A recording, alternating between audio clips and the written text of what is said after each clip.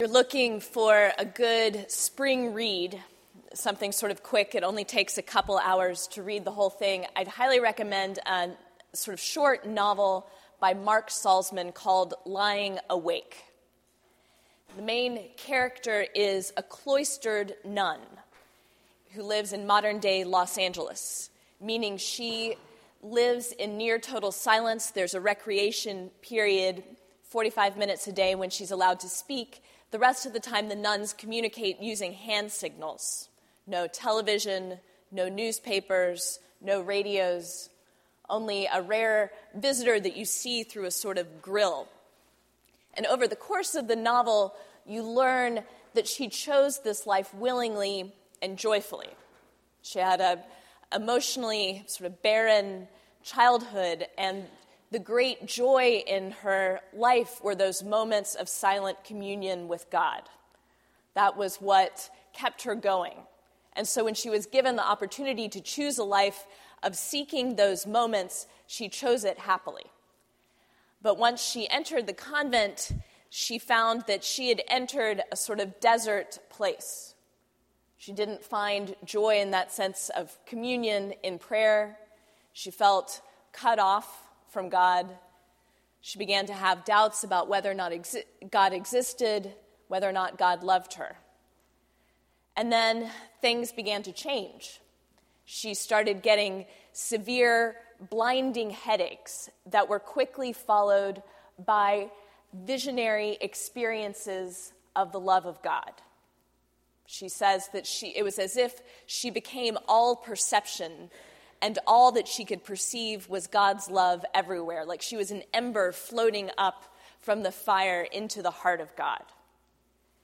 And she began to write about these visions, and her poetry brought some fame to her personally, more attention to the convent, began to cause conflict between the sisters, who eventually required her to go see a doctor. Turned out, and this is all early on in the novel, turned out, I'm not giving it away, that she had a form of epilepsy caused by a tumor. She could have surgery, she would end the disruption to her community, end her horrible headaches, but she would also end these tremendously sustaining experiences of mystical communion with God. And she would again be in that place of doubt and uncertainty. I won't tell you what she decides because that's the bulk of the book, but I highly recommend it because the rest of the book becomes this sort of meditation on what it means to live a normal Christian life, the life that most of us lead as Christians, which is a life that's characterized by some doubt and some uncertainty, a life in which we are struggling to figure out how to live lives of deep faith even when we don't always feel that faith. There's evidence that the disciples had faith like that. The earliest Christians had faith like that. Doubt is a part of human experience. Of course, we can have real and powerful experiences of the living God. God is just as real today as God was 2,000 years ago when today's gospel was written. But our experience will always be different than the experience of those that Chuck read about in the Gospels. We don't experience Jesus as a living human being. We might have brushes with the divine, moments when we're sure of God's presence. But more often we see, as St. Paul says, through a glass darkly, through a clouded lens. Our knowledge of who God is and what God wants is tentative. Our faith sometimes feels tentative.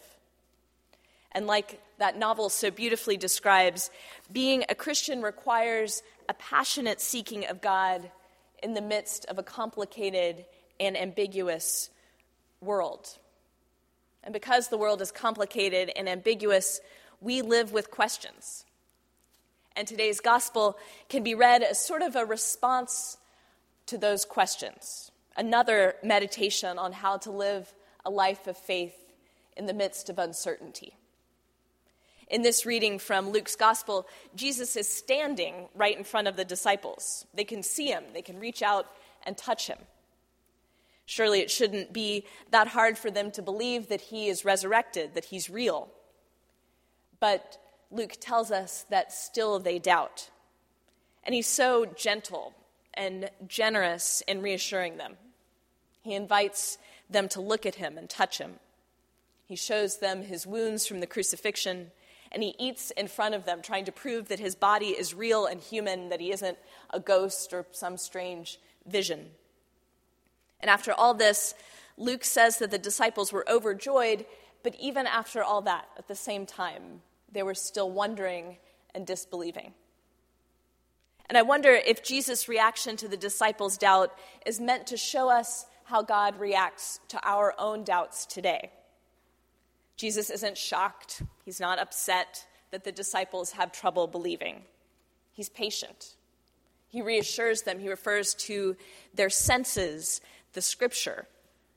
If Jesus was this loving and patient with people who got to see him face to face, how much more patient is he with us, with those of us who try to believe without seeing? The story is meant to reassure us, to remind us that God doesn't blame us for struggling, and that just as we're seeking God, God is also seeking us. The text also reminds us that part of our work as Christians is coming to see doubt and uncertainty as normal parts of the Christian faith. For cloistered nuns who are called to pray all day, every day for the world, and for those of us who pray and live and have faith in the midst of very ordinary lives. Jesus' patient response to the disciples reminds us that God isn't surprised or disappointed by our questions. Jesus instead invites us to face our questions honestly, without judging ourselves or blaming God. And he invites us to trust that over time, all that we need to know will be revealed. You'll also notice that even before the disciples' doubts have been resolved, Jesus gives them a job to do. They're still questioning when he starts to tell them about their next project. He says to them, "You are the first witnesses to the resurrection of the Messiah, and the word is going to spread from you here in Jerusalem to all the nations." The disciples haven't even decided whether or not they believe that Jesus has been raised from the dead, and Jesus sends them out to spread the news. In the next verses, he promises them that the power of the Holy Spirit will come upon them and equip them for the task that he's given. He doesn't say, "You can only join in my mission if you believe everything I've ever said without question." He doesn't say, "Sit here and wait until you've figured everything out for sure and then join in." Instead, he promises them that it's in the midst of following him, after they start on this mission, that they'll be given what they need to go forward.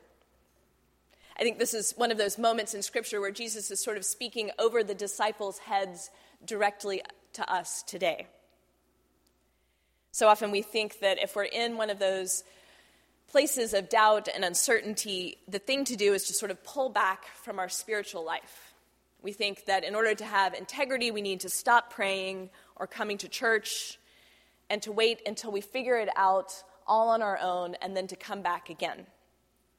And I think Jesus is telling us that we've got it backwards. It's only by joining in God's mission that we come to have faith.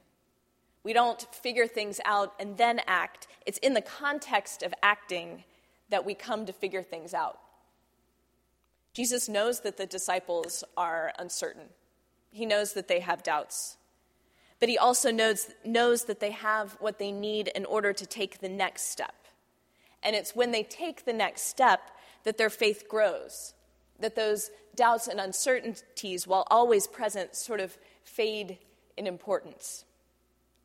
If we wait until we're certain to move forward in faith, to make any kind of commitment, we'll never do anything.